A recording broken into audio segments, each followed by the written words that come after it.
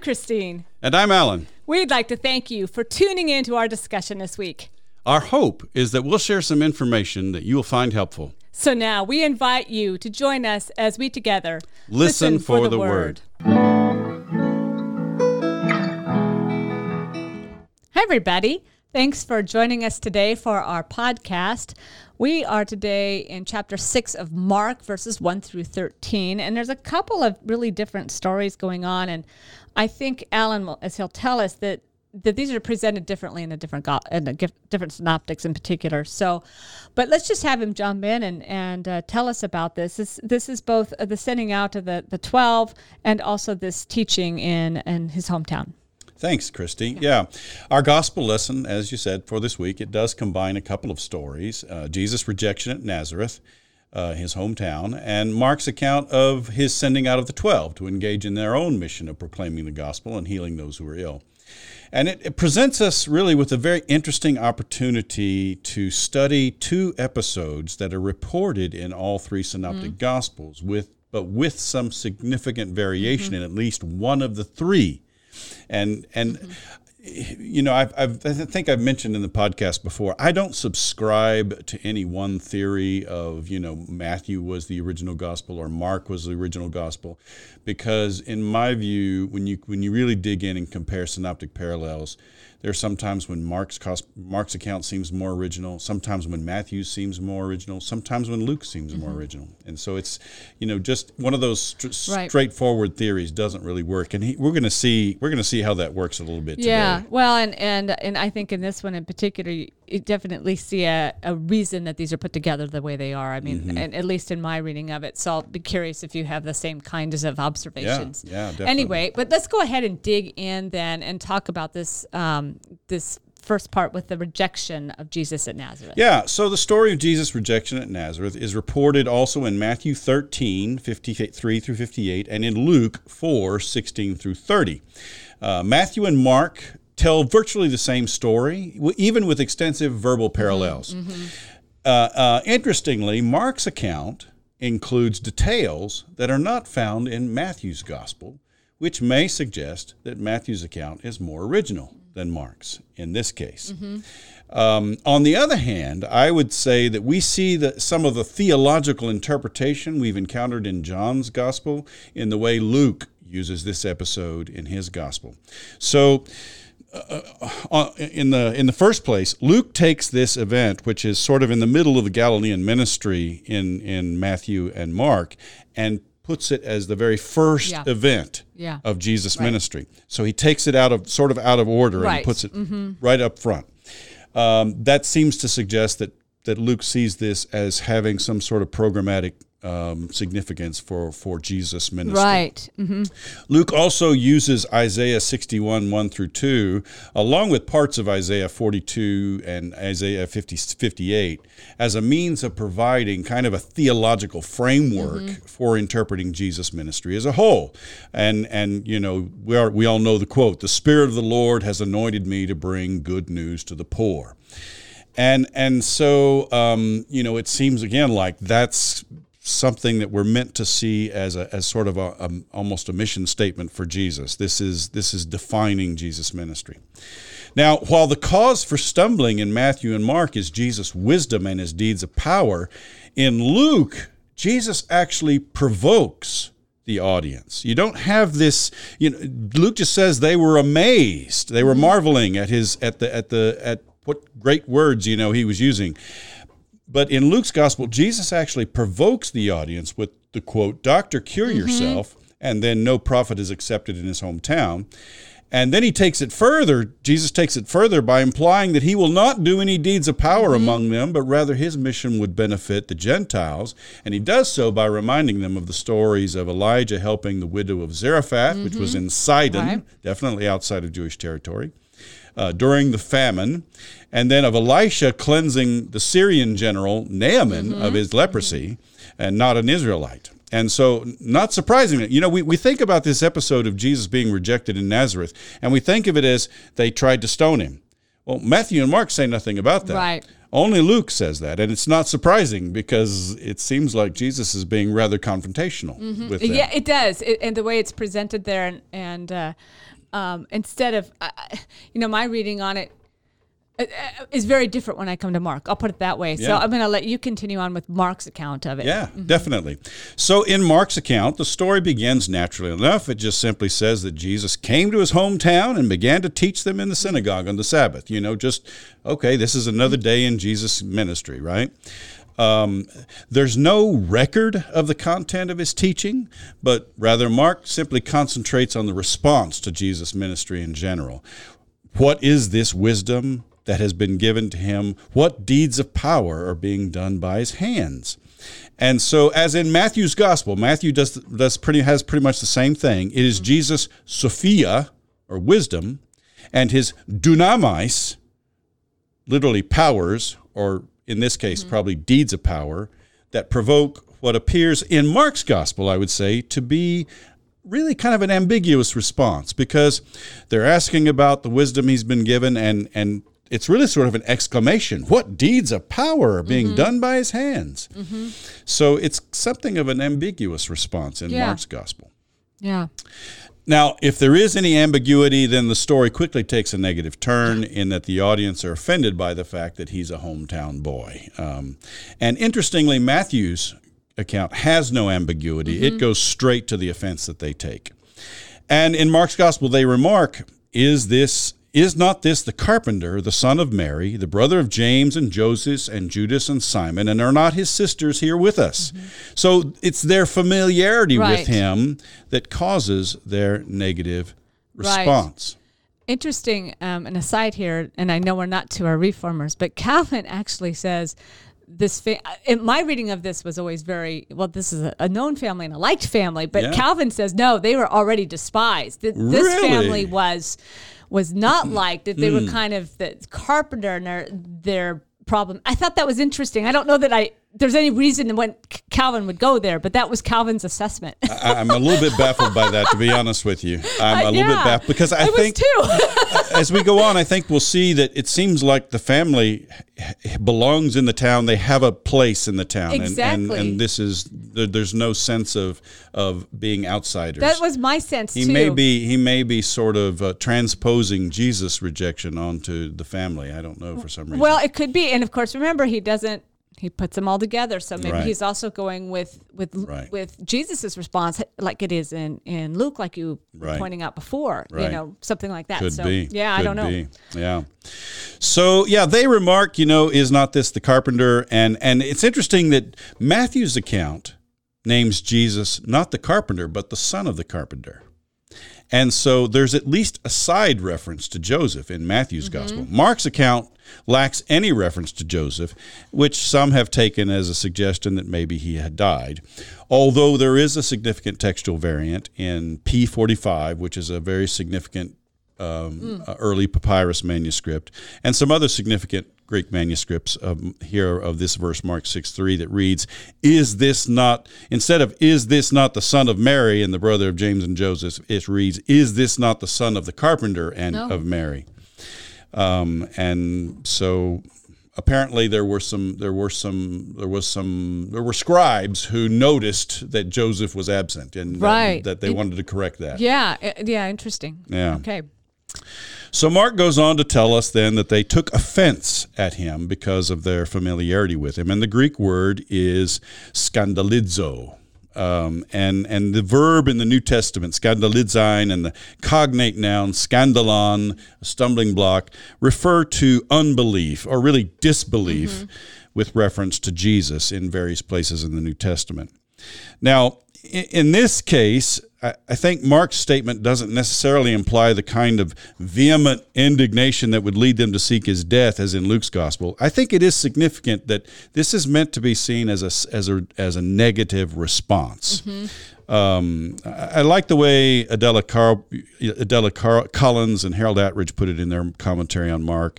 They point out that, all other instances of this verb in Mark refer to the fact that people either fail to trust in Jesus or they refuse to trust in Jesus. And, they say basically it's either their familiarity with Jesus or their resentment for his new roles that prevents them from accepting his message. And in either case, basically, taking offense at him, being scandalized by him, as it is in the Greek, is the opposite of believing or trusting in him.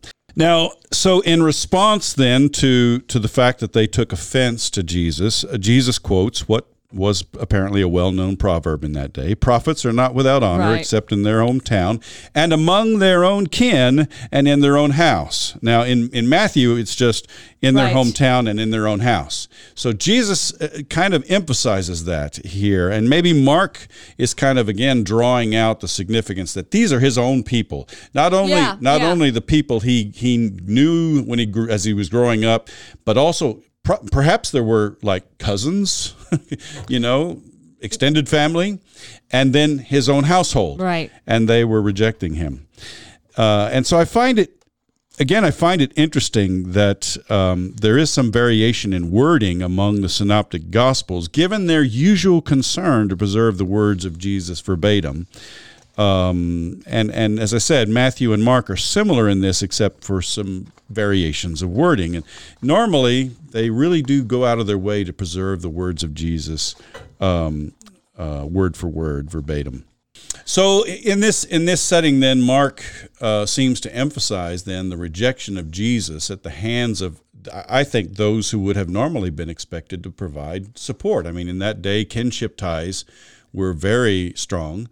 And so his own hometown, his own kin, his own household, these were people who were expected to be on your side.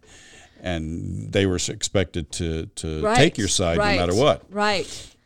And aside with this, Calvin actually goes too far to say that it's not only familiar, but that it may have had. Apparently, he was looking at some of the church fathers who said that was specifically used in some cases against the Jews later on. I thought that was an interesting comment, but this kind of got this this broad connotation for the whole kinship. I think that's interesting. Yeah, it fits that. Right, right. Yeah, kinship was very strong in the Mediterranean world of that day, right? And so, and I think Mark is really going to further lengths than Matthew to bring that out. Yeah, I agree. That the people who should have supported him are the ones who rejected him. Yeah. So then, as a result, Mark makes what to me is kind of a surprising statement. And he could do no deed of power here. Last week we saw that a woman was able to sort of tap Jesus' power, which again is the word dunamis. Right. So it's all deeds of power. This is the same word, dunamis, dunamais. It's the singular versus the plural. So she was able to tap Jesus' power because she touched him with faith. This week we have an episode where the unbelief, the apostia of the people in his hometown and among his own kin and in his own household resulted in the fact that he was unable. Right. And it's dunamai. Right. He was not able to work any deed of power. And again, it's dunamis.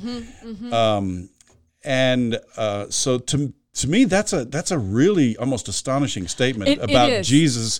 Again, we see, to some extent how faith relates to Jesus' ability to exercise the power that was entrusted to him by God to affect the presence of the kingdom of God. I think it's an alarming statement because we think, well, because Jesus, God, is able to do anything. Right. But I think it also kind of reflects a free will sense of we can reject God. Right. And then it becomes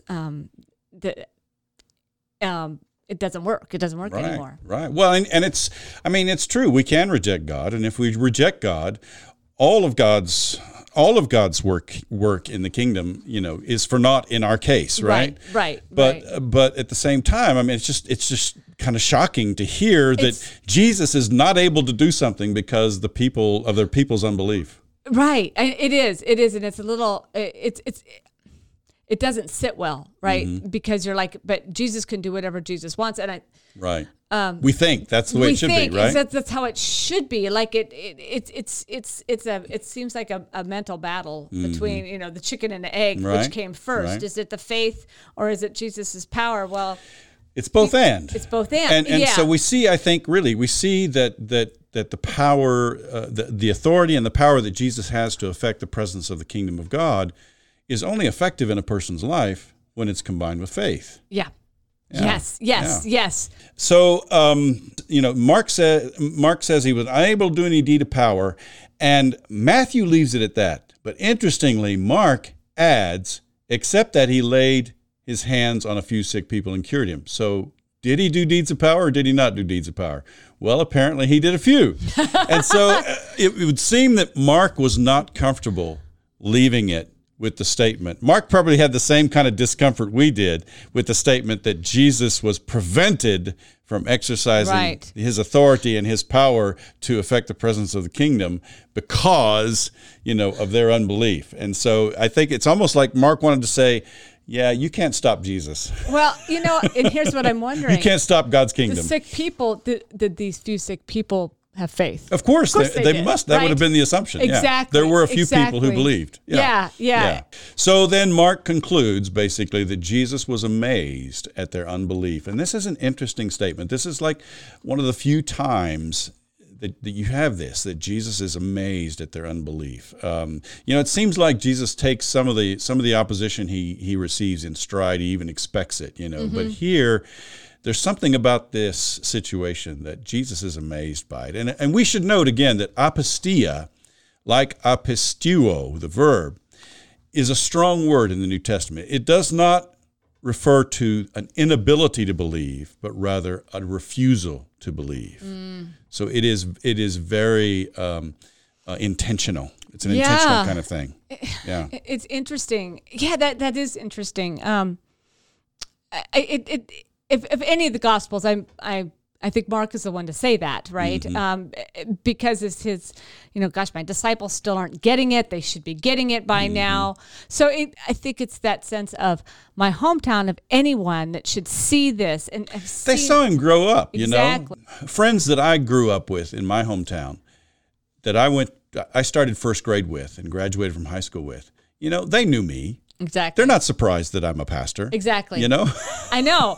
So isn't that interesting? On the other hand, it kind of reminds me on that other side of our kind of our psyche, where it's like, oh, this person, he was just the son of a carpenter. He couldn't do anything. He shouldn't like be able this. to teach us. He shouldn't be able to do these amazing works.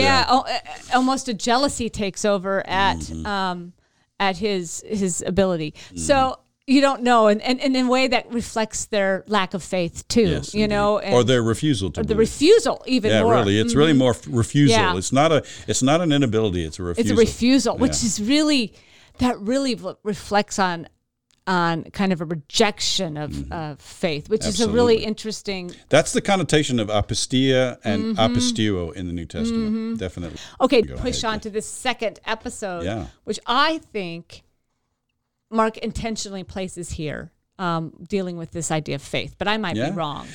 That's an interesting theory. Let's hold on to that while we go through it. Let's pull it apart. So it's clear that Mark is combining the episode of the sending of the 12 out on their mission with the episode of the rejection at Nazareth.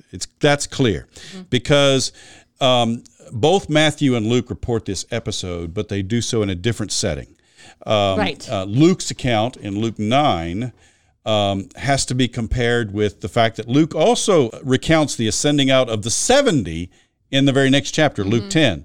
And actually there's some verbal parallels with both. So which sending out is this in Luke's gospel, right? Right. Matthew and Mark only have one sending out, whereas Luke has two. Now, in Matthew's case, I think, as I mentioned before, we see Luke's theological interpretation with the rejection at Nazareth. In Matthew's case, I think we see Matthew's theological interpretation in the way he reports the story of the sending out of the 12 in Matthew 10. He turns it into a whole chapter. And he turns it into a whole theology, not only of Jesus' mission, but also of the mission of his disciples after him. Much of what Mark actually reports later in the discourse on the coming of the Son of Man in Mark 13 is found here in Matthew's gospel, including the idea of being handed over to authorities, betrayed by family, and in general the idea that the disciples' mission will meet with the same fierce opposition that Jesus' mission met. And so, it seems like this is a theology of mission that Matthew is developing in his gospel, not only of Jesus' mission, but also of the mission of the disciples, that they're to expect this kind of really hostility and even rejection as they go out and carry out their mission. Now, one thing I want to point out is that in all three synoptic gospels, when Jesus sends out the 12, the verb is apostello, which of course is the verb form from which we get the noun apostolos. And so the implication then is that this is the task for which they have been chosen. And so for me then, I actually find the fact that Mark has the sending of the 12 out in this setting, I find it a bit abrupt. Because here's the thing. Okay. So Jesus sends the disciples out. He gave them authority over unclean spirits, exousia. Right. So Jesus is the one who has the exousia to manifest the presence of the kingdom of God through these deeds of power. So he gives them the exousia over unclean spirits, and so. That sort of explains how it is the disciples are going to be able to carry out this ministry. But it feels a bit abrupt to me in Mark's gospel that Jesus is already sending the disciples out to proclaim the gospel and cast out unclean spirits and heal the sick, because in Mark's gospel, they still don't have a clue who he is or what he's about. True. We're in Mark's gospel where the only human being who recognizes that Jesus is the Son of God is the centurion at the cross, right? The disciples have this whole Jewish Messiah thing going on that is totally different from what Jesus was about. I could see that. And so I find it a bit abrupt here. And, I think perhaps Mark is trying to resolve this tension by telling us that Jesus gave him his exousia. I didn't check this out, but I'm pretty sure that Matthew's gospel has something like that. I don't know about Luke's gospel. So, it's clear that Mark combines the two.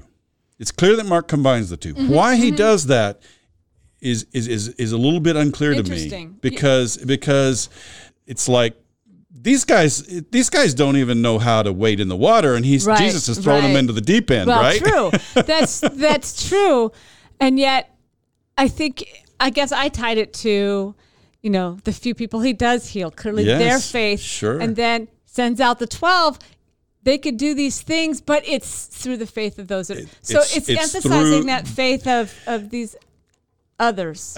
I think the implication would be that there was faith on the part of the others that they were healing, but I think the passage is pointing out the fact that Jesus gives them his exousia, and that's what enables them to carry out their preaching mission and their mission of healing and casting out unclean spirits. So it's a little different take, I think. Yeah. It definitely is paired together. Yeah. And why is unclear to me, I must confess. I think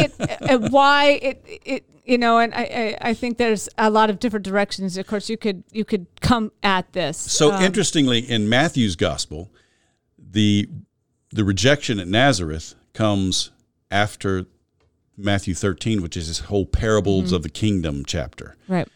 The sending out of the 12 happens before that in chapter 10. So, we think that these episodes may have circulated independently, You know, there may have been a passion narrative. There may have been an early teaching, you know, sayings gospel, you know, things like that. But you know, if you study the chronology of the Synoptic Gospels, Right. it's very clear that there is no real. I mean, there's a basic movement from the baptism to the crucifixion, and there's some events that kind of happen along the way that track one another. But in terms of just the details of some of the, you know, where these episodes fit, they're, you know, they're kind of all over the page. They are, and so it's hard to get in Mark's mind, right? We don't say, I'm going to put this here for a punch after that, you know, after that rejection. Who knows, right? To me, as a reader of Mark's gospel, it's a little confusing. I will say, I think what is going on in all three synoptic gospels is when Jesus sends out the 12, there is this, and you see this in Matthew 10, very much so. There is this sense of urgency that Jesus is feeling a sense of urgency about getting the message out. Yeah, I can see. And so the disciples are sort of, it's like Jesus sends out the disciples to extend his ministry beyond what he can do, you know, on his own. I guess what is it about? Is it about Jesus spreading his ministry? Is it about the belief of the disciples here? Is it about those who are coming? You know, I always go back to Mark's big question: does this convince you that this is the Son of God? Is this to show us God's power? In Mark's setting, it's almost like you've got these disciples who, you know, in the words of your college students, are clueless. Yeah, they're clueless. They're clueless about Jesus, right? Right. And yet Jesus, again, it's this thing about Jesus' authority. Yeah, you know? That's true. The woman who has faith taps into Jesus' power by touching him. Right. The people in Nazareth prevent him from exercising his power with their refusal to believe. Right, exactly. Jesus gives his authority to his clueless disciples to extend his ministry beyond what he could do. It's an interesting space, really. An interesting thought here is this idea of who Jesus is, that this is the power of God, and that these disciples can go out, given the ability, and they don't have to have Jesus there. It's kind of like it's almost like okay, you've been learning, you've been watching, you've been seeing what happens with people with faith, what happens when people don't have faith. Let's go out on your own, and you don't have to have me here. Right. This is about God working through you. I mean, maybe something like that. I think traditionally it's been seen as almost a training exercise for the disciples, you know. But I just find it interesting that Jesus can impart. And how did he impart his exousia to them? How did that happen? I don't know. We're not told. Right. We're not told. We're not told. But that's another interesting question. And so, but Jesus is able to impart his exousia to them, and they are able to go out and successfully proclaim and cast out unclean spirits and heal people. So it's an interesting. It's a little bit strange. It's like, to me, it's a little bit like, you know, this story fits better in Matthew's gospel. Mm-hmm. It doesn't really fit in Mark's gospel, given the take on the disciples and their lack of understanding. Right. But again, I guess in my take on it is maybe he wanted us to get a different emphasis from it. I think he's going back to the faith. I think we go up to what we looked at before, the faith of the woman that touched the robe, that this power came out. The fact that there are people out there who will believe that even the clueless disciples can take the kingdom and spread it. Yeah. Anyway, and so that could be an interesting encouragement, actually, because if you know, sometimes I feel clueless, and it's nice to be able to know that maybe God can use me anyway. Right. So moving on then, all three synoptic gospels have something like the instructions for the journey in Mark. They're to take only the bare necessities. They're to depend on the hospitality of the towns and villages. And again, this would seem to highlight the urgency of the mission of proclaiming the kingdom of God to as many people as possible. And it's likely that, as with Jesus' ministry, the disciples' ability to cast out unclean spirits and heal the sick would serve to validate their proclamation. So, again, they needed some means to be able to validate their proclamation. At the same time, it would seem that Jesus doesn't want them to linger where they're not welcome. He says, if any place will not welcome you and they refuse to hear you, as you leave, shake off the dust that is on your feet as a testimony against them. And so again, it seems like the mission of proclaiming the message is urgent. Now, the fact that they would shake the dust as a testimony against them sounds like the symbolic acts of judgment performed by the prophets in the Hebrew Bible, and especially close parallel is found in Nehemiah 5:13, where Nehemiah shook his cloak and said that God would shake out any who did not follow his instructions. So that's a similar kind of thing. Yeah, it is. It is. And the reformers pick up on that actually and use it almost, I don't want to say harsh terms, but use it to really disregard that people don't waste your time. Yeah, exactly. Yeah. So then at the end, the results of the preaching mission of the 12 were reported in much the same way as Jesus' ministry. So they went out and proclaimed that all should repent. They cast out many demons and anointed with oil many who were sick and cured them. Now, so their preaching tour is summarized in much the same way as Mark summarized Jesus' ministry, but with one notable difference. They proclaimed that all should repent. Now, both Matthew and Luke specifically indicate that the 12 proclaimed the kingdom of heaven or the kingdom of God. Mark says they proclaimed that all should repent. And some read this in the light of Mark 1:14 and 15, which is a summary of Jesus' ministry, where Jesus first says, repent for the kingdom of God is at hand. Right? And so some read this statement in that light and say that they were proclaiming the presence of the kingdom of God, and which would make some sense, because why would they proclaim that all should repent unless they were also proclaiming the presence of the kingdom? But I tend to follow one of my mentors, James Brooks. And friends, if you wanted to know a true Greek scholar, I know Christy has a lot of high regard for my Greek skills. James Brooks was a true Greek scholar, and he was. I worked for him as a graduate assistant for 3 years, and he was truly a mentor to me. And in his commentary on Mark, he basically says that the 12 could not understand and preach the full gospel until after the Passover and the resurrection in Mark's gospel, which fits the overall context of what we've seen in Mark's gospel. They don't really understand who Jesus is and what he's about. That's right. Until after that time. And so, I think Mark intends for us to see that the 12 are, in essence, extending Jesus' ministry and his with this preaching tour. But I don't think it fits the overall context of Mark's gospel to attribute them with that much understanding of Jesus and his message and ministry to say that they went out and preached the kingdom of God. I think you're right. And that does fit with kind of some of the things we're talking about, is they don't quite fully understand who he is. I mean, this kind of makes sense. As we've sort of gone through our discussion here, it occurs to me, I think the point of this passage is about Jesus' exousia. And I think that's what we've seen in several of these passages so far. We saw it last week with the healing of the woman. Jesus' power. Yeah, she's able to benefit from Jesus' power because of her faith, even without him knowing about it. Right. Well, The people in Nazareth, because of their refusal to believe, he's not able to exercise his power there, except in a few cases where there probably was faith.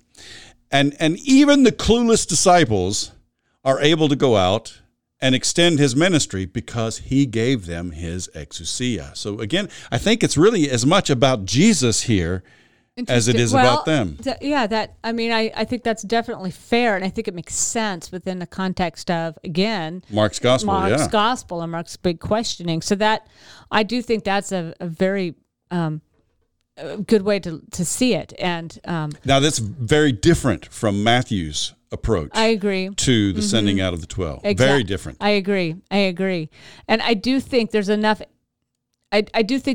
other side pieces in this that could be different angles. I think the faith angle could also be picked up. I think the education can. So I think there's a lot of other spaces which actually make it quite brilliant when you think about it. But I think that's really actually quite thoughtful. Yeah, I think Mark found this in the tradition. He knew he had to use it, but I think Mark kind of he knew it was important because, it is a training mission for the disciples, and so it's important for that to be there.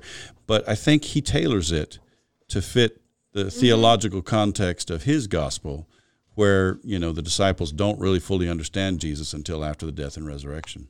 Yeah, and no, I think that's a really helpful way to look at it, and I suggest that everyone, as they look, at least put that onto their interpretive. Well, and one thing, one of the most helpful tools that I've found throughout the years is a synopsis of the Gospels. If you don't have a synopsis, I would recommend you get one for your library, because it makes it so much easier to see these unique emphases in the three Gospels. That's very true. When you have them side by side like that. Yep, I agree. Well, we'll take a look at our, just talking about that, we'll go back and look at our reformers who don't do that.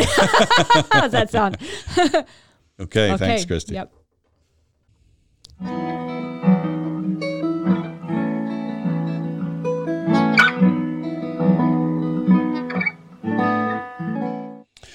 Hi, friends. We're back, and we're going to let Christy lead us through a discussion of the Reformers. I will mention in the break we were talking about the Reformers and how we kind of were maybe beating up on them a little bit.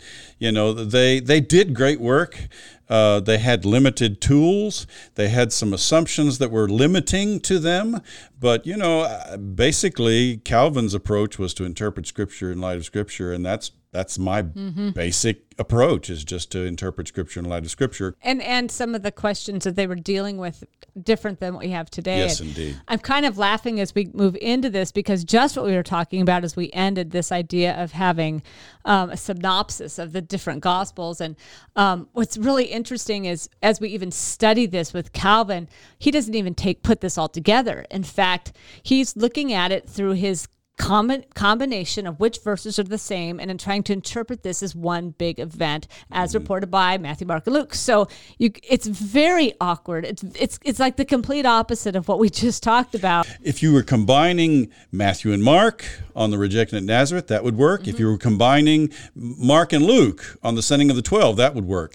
But all three of them on both of these, it's like craziness. He'll take the places where they're together, and he's trying to make a huge chronology of Christ's life. He's trying to put all the pieces together. To me, I think that fits sort of that early modern thinking of trying to be historical about this. I think it was historical, and it's kind of an early historical Jesus kind of concept, right? Yeah. But unlike the modern day concept where they're trying to maybe get rid of whatever they see as mythological, they're really trying to just make sense of who Jesus was. They're trying to make sense of this as a person, as a biography. Well, it's like trying to take a seriously historical approach to Jesus, right? Given the tools and the assumptions they had in that early modern setting. Exactly. Yeah. And of course, remind you as well, this is kind of also the birth of archaeology, and it's interesting when you look at the 16th century, and all of a sudden the rediscovery of all the things that are around them that are of ancient Greece and ancient Rome that they have ignored as being old and useless and stupid for years, all of a sudden come to life of being important. Yeah. And so I think you see some of that in here as well. And it's hard for us to think of, oh, you mean part of the reason this stuff was so dilapidated and destroyed by then is because nobody cared. It's like the old stuff that people walk by, it's like junk in the backyard. It's hard to believe that when you think of an ancient Roman fortress as being junk in the backyard, but it's really how they looked at it. Wow. So until, again, you hit the 16th century when it becomes valuable again. And of course, when we talk about the Renaissance, it's really the rebirth of that kind of classical learning. And it's that excitement of what was Rome and Greece. And that really wasn't a consideration so much in the Middle Ages. Well, I guess, to me, my understanding of the Middle Ages being dominated somewhat by Catholic theology was, it was a matter of believing what was believed by everyone, everywhere, at all times. And so anything that gives you new insight, that's not encouraged, right? No, not at all. You just go with whatever the church tradition says, and you're not encouraged to discover. Well, and sometimes, we call this early modern period an age of such turmoil, and in part because you've got that clash, right? You have a clash between the rediscovery, celebrating what's old and keeping it all together, but also there's all this new stuff coming in. I mean, we're talking about Christopher Columbus sailing the ocean blue, if you will, taking the most simple one we know, but discovery of species and peoples and all the stuff we've never seen before. We just the Earth is much bigger than they once thought. In fact, a lot of Europeans, as we well know, were thinking it was flat. Not your more scholarly folks, but simple folks. I look out, I can't see it's round, therefore I think it's flat. And so we know that at least in the simple folks were thinking it. So we have a lot of clash going on. So. Wow. Yeah, it's a great time. Anyway, I can't imagine why you get excited about it. I know. Well, it is. It's truly. I call it thick history. There's so much going on here. It's just fun to dig through the little pieces that we could run into. But anyway, part of this, of course, is Calvin's world. And so just a couple observations. I've already mentioned that the assumption of Jesus' family was despised and perhaps just not even worth listening to. And I think that is an assumption he makes. I'm not sure how he gets to it. He doesn't tell us. He just makes it. And so then that clash is that that Jesus thought that the people there would listen, but they didn't. So you get that contrast. And then also in some of the translations he was working with, he felt that the translation brothers was too narrow. So brothers and sisters, all the relatives, that included all the relatives of Jesus, which is kind of what we talked about. Yeah, so there may have been some extended family. Yeah. And he also recognized the prophet devoid of honor in his hometown as a proverb. It was probably familiar at the time to everyone that would have heard it. So that he thought that was something that not only would have descended back into Jesus's time, but also had made its way all the way into the contemporary period. And I think it is today. I think we still say that today sometimes. Yeah, we do. It's made it through its biblical probably piece, but into the contemporary time. Yeah. So I guess my take on it, and maybe this is how it's emphasized me, was that there was really this emphasis on faith, and as Calvin. On the faith of the believers. So saying, look, it's the unbelief of the Galileans that made Jesus unable to do miracles. It was the belief that allowed it to happen. He says, if the Lord perceives we do not accept the power, the Lord withdraws it from us. And so then he interesting. Yeah.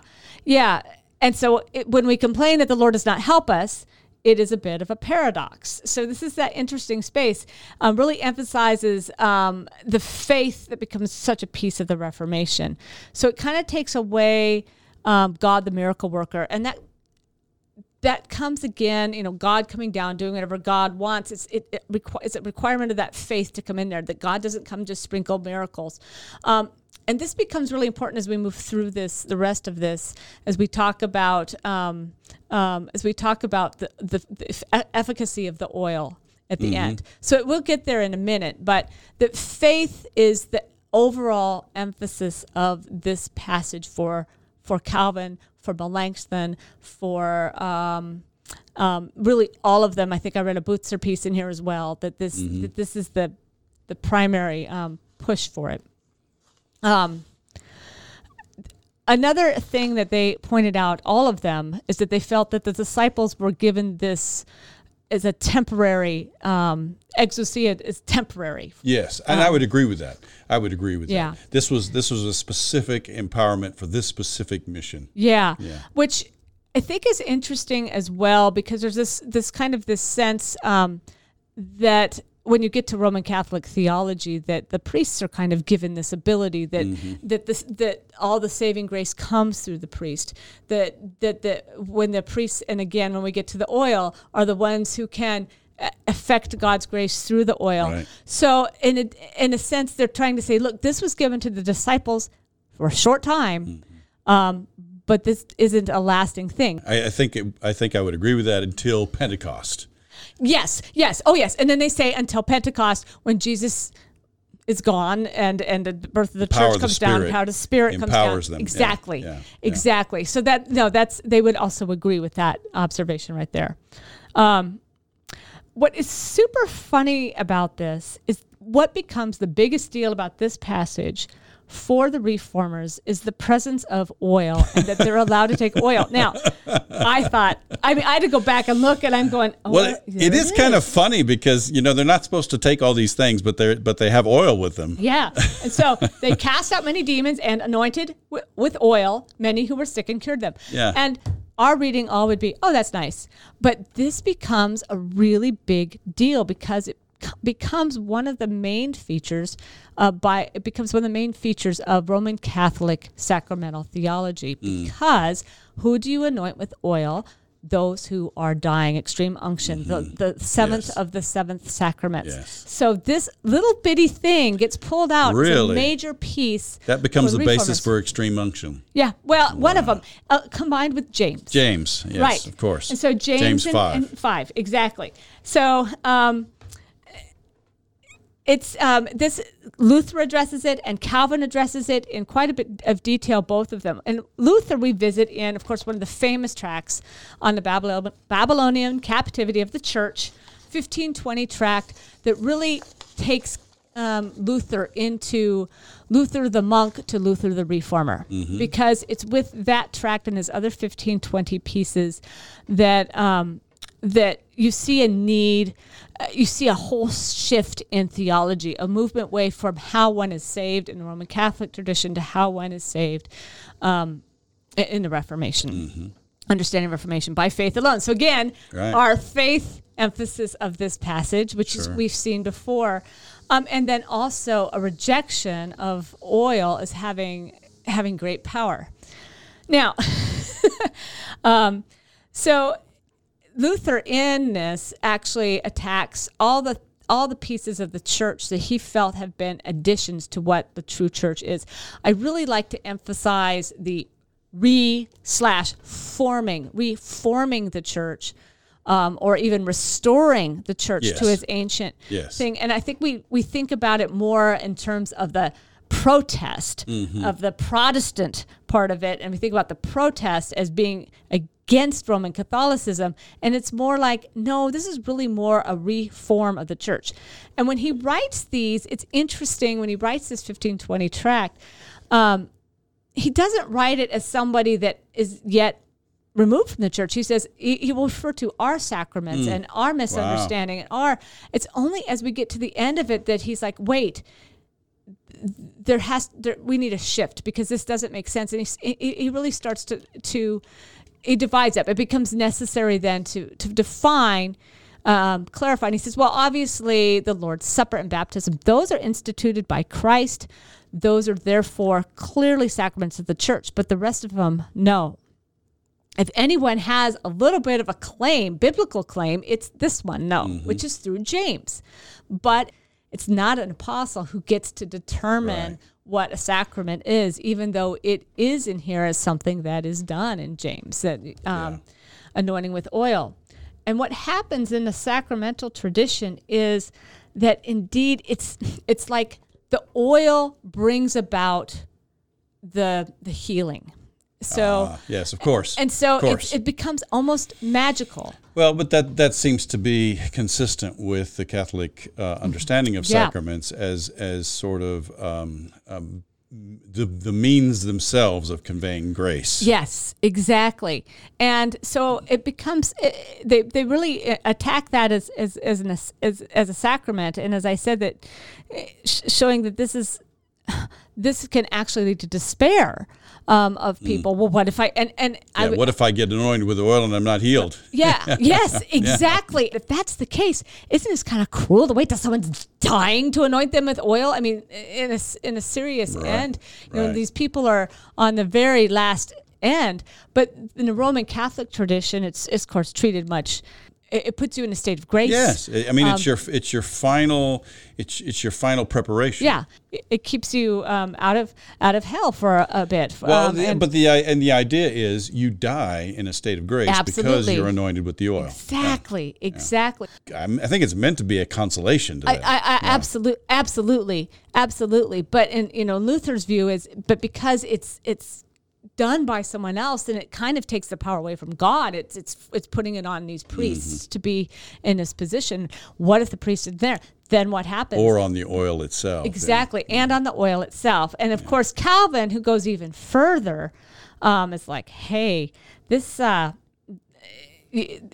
one of those kind of magical pieces. We can't understand it in this context. And what I think what's interesting, though, is Calvin does recognize, like we talked about, that oil had been used for healing. It had been used as... well, you hear it, you see it, it's something that the Samaritan uses to heal the unknown victim in the parable of the Good Samaritan, right? Exactly. He pours wine in it to cleanse the wounds, and he pours oil on it to kind of seal the air out of the wounds. Right. Yeah. Right. So he doesn't go after it as much as some of the other more extreme reformers who are going to say, look, we don't want anything but just the word. Images, etc., out of there, or even all music, right? Calvin. So, but as Calvin said, it has a biblical purpose, but it's really using that. It's a visible token of spiritual grace, is how he would use it, and it's the idea that while it was used as a medicine of sorts, that the emphasis here is not on what the oil did, but on what God does. Yeah. Well, and I've done that. I mean, in my portable communion kit, I have a little vial of olive oil. Yeah, exactly. And if I'm visiting someone who's sick or whatever, I will say, I have this oil here. I'll be happy to anoint you with oil and pray for you. I do that following James 5:15. I don't think there's anything special about the oil. I don't think there's anything special about my prayer. Right. It is the Spirit of, it is God. If God confers grace, it is God conferring the grace through His Spirit, Exactly. in our lives. Exactly. But I've had people who have accepted that, and I think it was a comfort to them. I think it certainly can be. And note that if you are Presbyterian and you look at your book of worship, there's a space right there in worship for you. In the directory for worship. Yeah. So it definitely is not rejected. It's just making sure the understanding of it is right. Yes. That it's not what the pastor does and the pastor's conferring this grace, but rather it is the work of God, and then it's just another sign of prayer. It's another sign. It's another. We use a common element as a sign of an invisible grace. Exactly. Right? Yeah. Calvin reminded us that this is a temporary. It's not a rite of the church. And actually, he was particularly critical of practicing the anointing of those near death with oil and calling it a sacrament by the church, and thought that was not so good.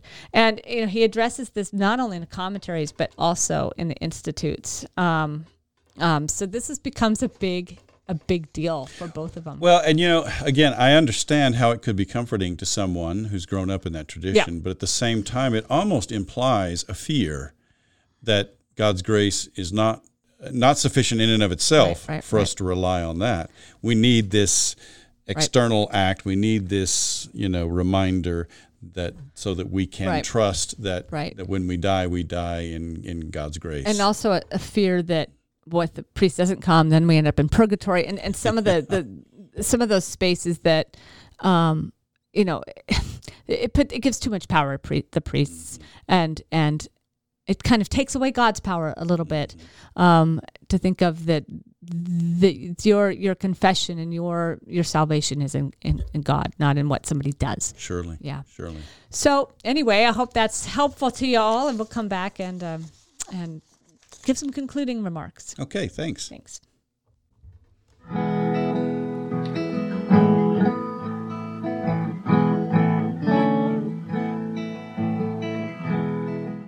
Hey everybody, we are back, And during the break, I was thinking about our conversation, and I was thinking about one I had earlier this week with about Bart Ehrman. And a couple of my folks in my congregation had invited me to a series of lectures by Bart Ehrman. And I wrote back, while I think he's a brilliant scholar and has many, many interesting things to offer, I said, my historians, my secular historians world, I loved Bart Ehrman. It's easy to teach his things when I am in the heathen university, and I can't claim my own faith very well without getting in too much trouble.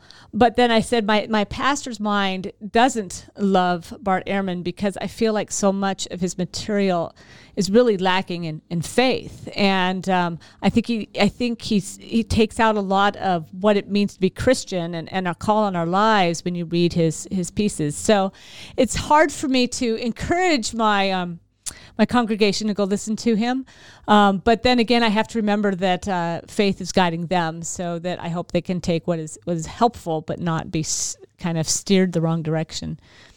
In my opinion, so Bart Ehrman started out in a fundamentalist right-wing setting, and he went from one extreme to the other, mm-hmm. in my humble opinion. He might not agree with that, but in my humble opinion. Mm-hmm. So he went from a situation where the Bible was inerrant, right, to a situation where he's pointing out all the flaws in the whole process, and how the canon and the textual process was all flawed. Mm-hmm. And I have to say, I think Ehrman has gone too far. I agree. In some of the claims he's made about the text of the New Testament. I think the text of the New Testament is much more reliable and much more authentic than he would allow. Well, he's trying to look at it as. Frankly, he's trying to look at it as someone who doesn't trust in its word, and therefore he doesn't trust the process by which it came to be. Exactly, yeah. And so you've got a problem on your hands there. Well, and he has this idea that the winners are the ones who write history, and so he sees this as a corruption of power, on the part of those who were the leaders of the early church.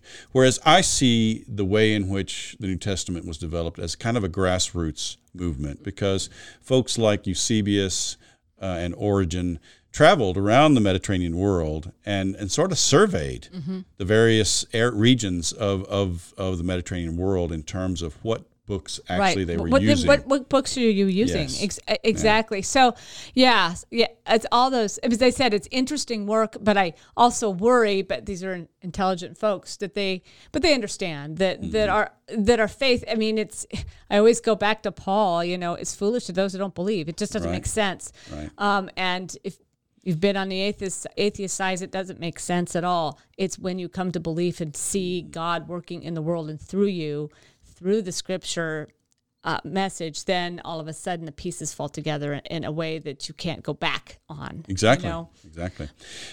To me, I think Ehrman's work represents the work of someone who was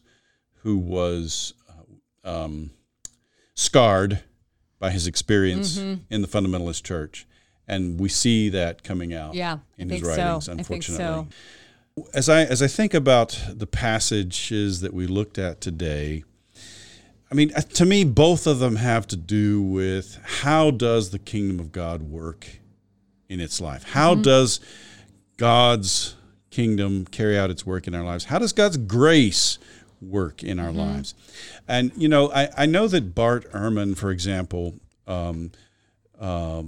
does not claim to be Christian any longer. In fact, I think he disavows Christian faith. Mm-hmm. And yet, in my mind, I always want to say, why? Why does a person disavow faith? Mm-hmm. And in my mind, I think it's because he was wounded by the fundamentalist church. Mm-hmm. So I tend to see God's grace as being big enough to include someone like that. I'm with you. I wouldn't recommend to the average church person to read his writings because they could be very confusing. Mm-hmm. But when it comes to how does God's kingdom do its work in our lives, how does God's grace do its work in our lives. I think God's grace is bigger. I agree. Than our theological boundaries. Exactly. I agree with that 100%. And I've been also, some folks like Bart have been injured. There's other scholars that have come to faith in the middle of their scholarship, and in the middle of seeing how the church operates and seeing what a grace-filled church does in their lives, and all of a sudden it's a different space. I got to enjoy Elaine Pagels not too long ago, and kind of saw her transformation from someone who was outside the church to becoming inside the church. And another, and she was a New Testament scholar the whole time. She was a New Testament scholar the whole time, before and after. Yeah. And so, what an interesting space. Another person. Whose faith, even in his very, very complex philosophy, Nicholas Wolterstorff, I don't know if you're familiar with his stuff. I am. Again, another person of deep faith, whose faith deepens even as he's going through experiences that were really hard and very interesting. But, as I've run into several of these people throughout my life, and it's interesting, some a bad experience, and they spend their life kind of trying to pull apart the church, and others who have been on the outside, all of a sudden they awaken to faith. And so, it's an interesting problem.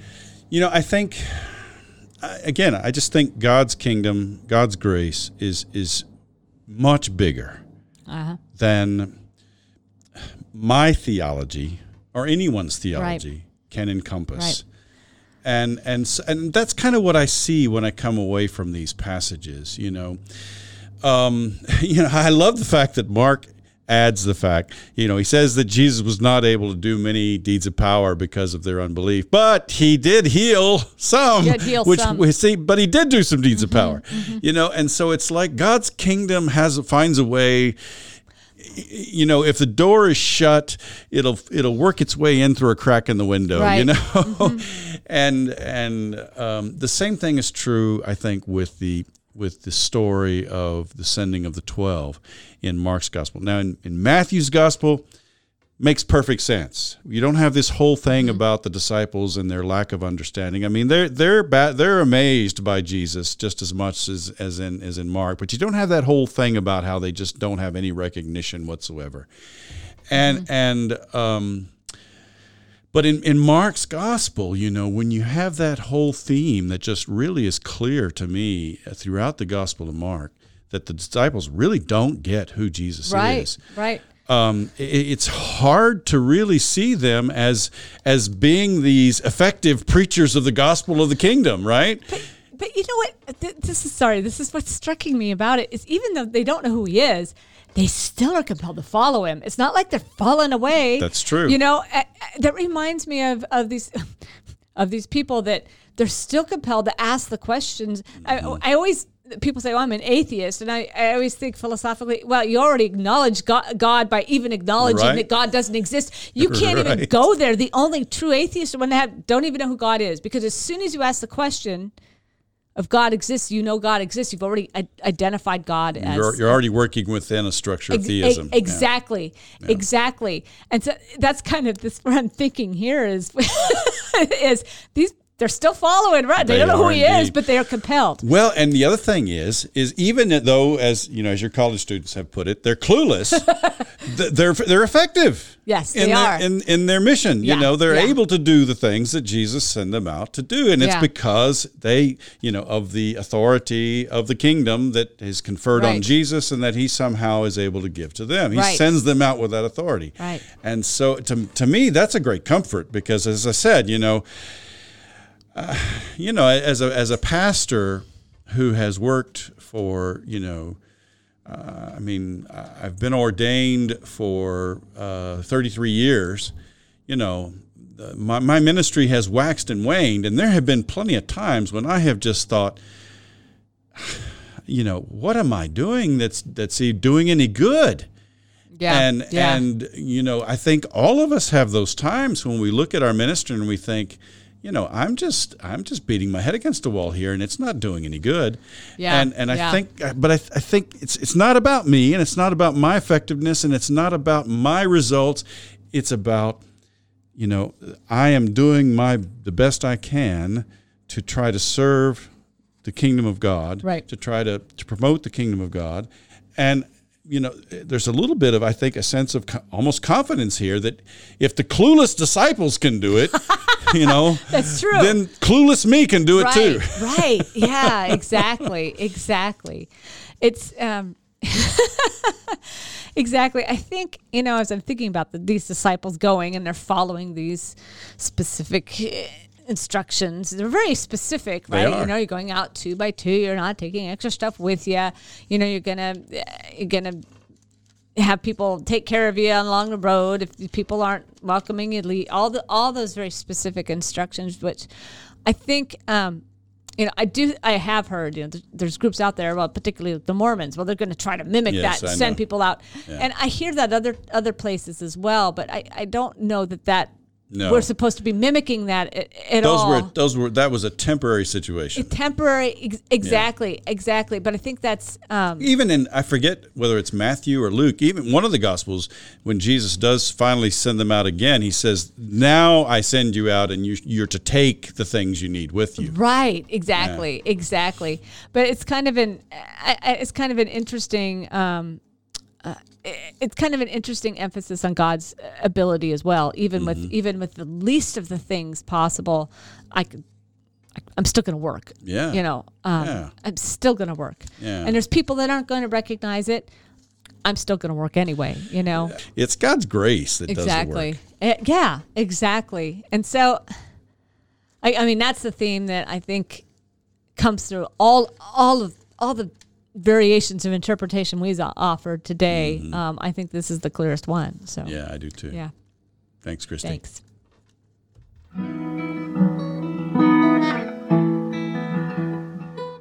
That's our podcast for today. If you heard something that was helpful to you, please subscribe to our podcast and tell your friends about us. It's our hope and prayer that our time together might bear fruit in your ministry as you build up the body of Christ. We hope you'll tune in next week. And in the meantime, let's keep serving each other as we together listen for the word.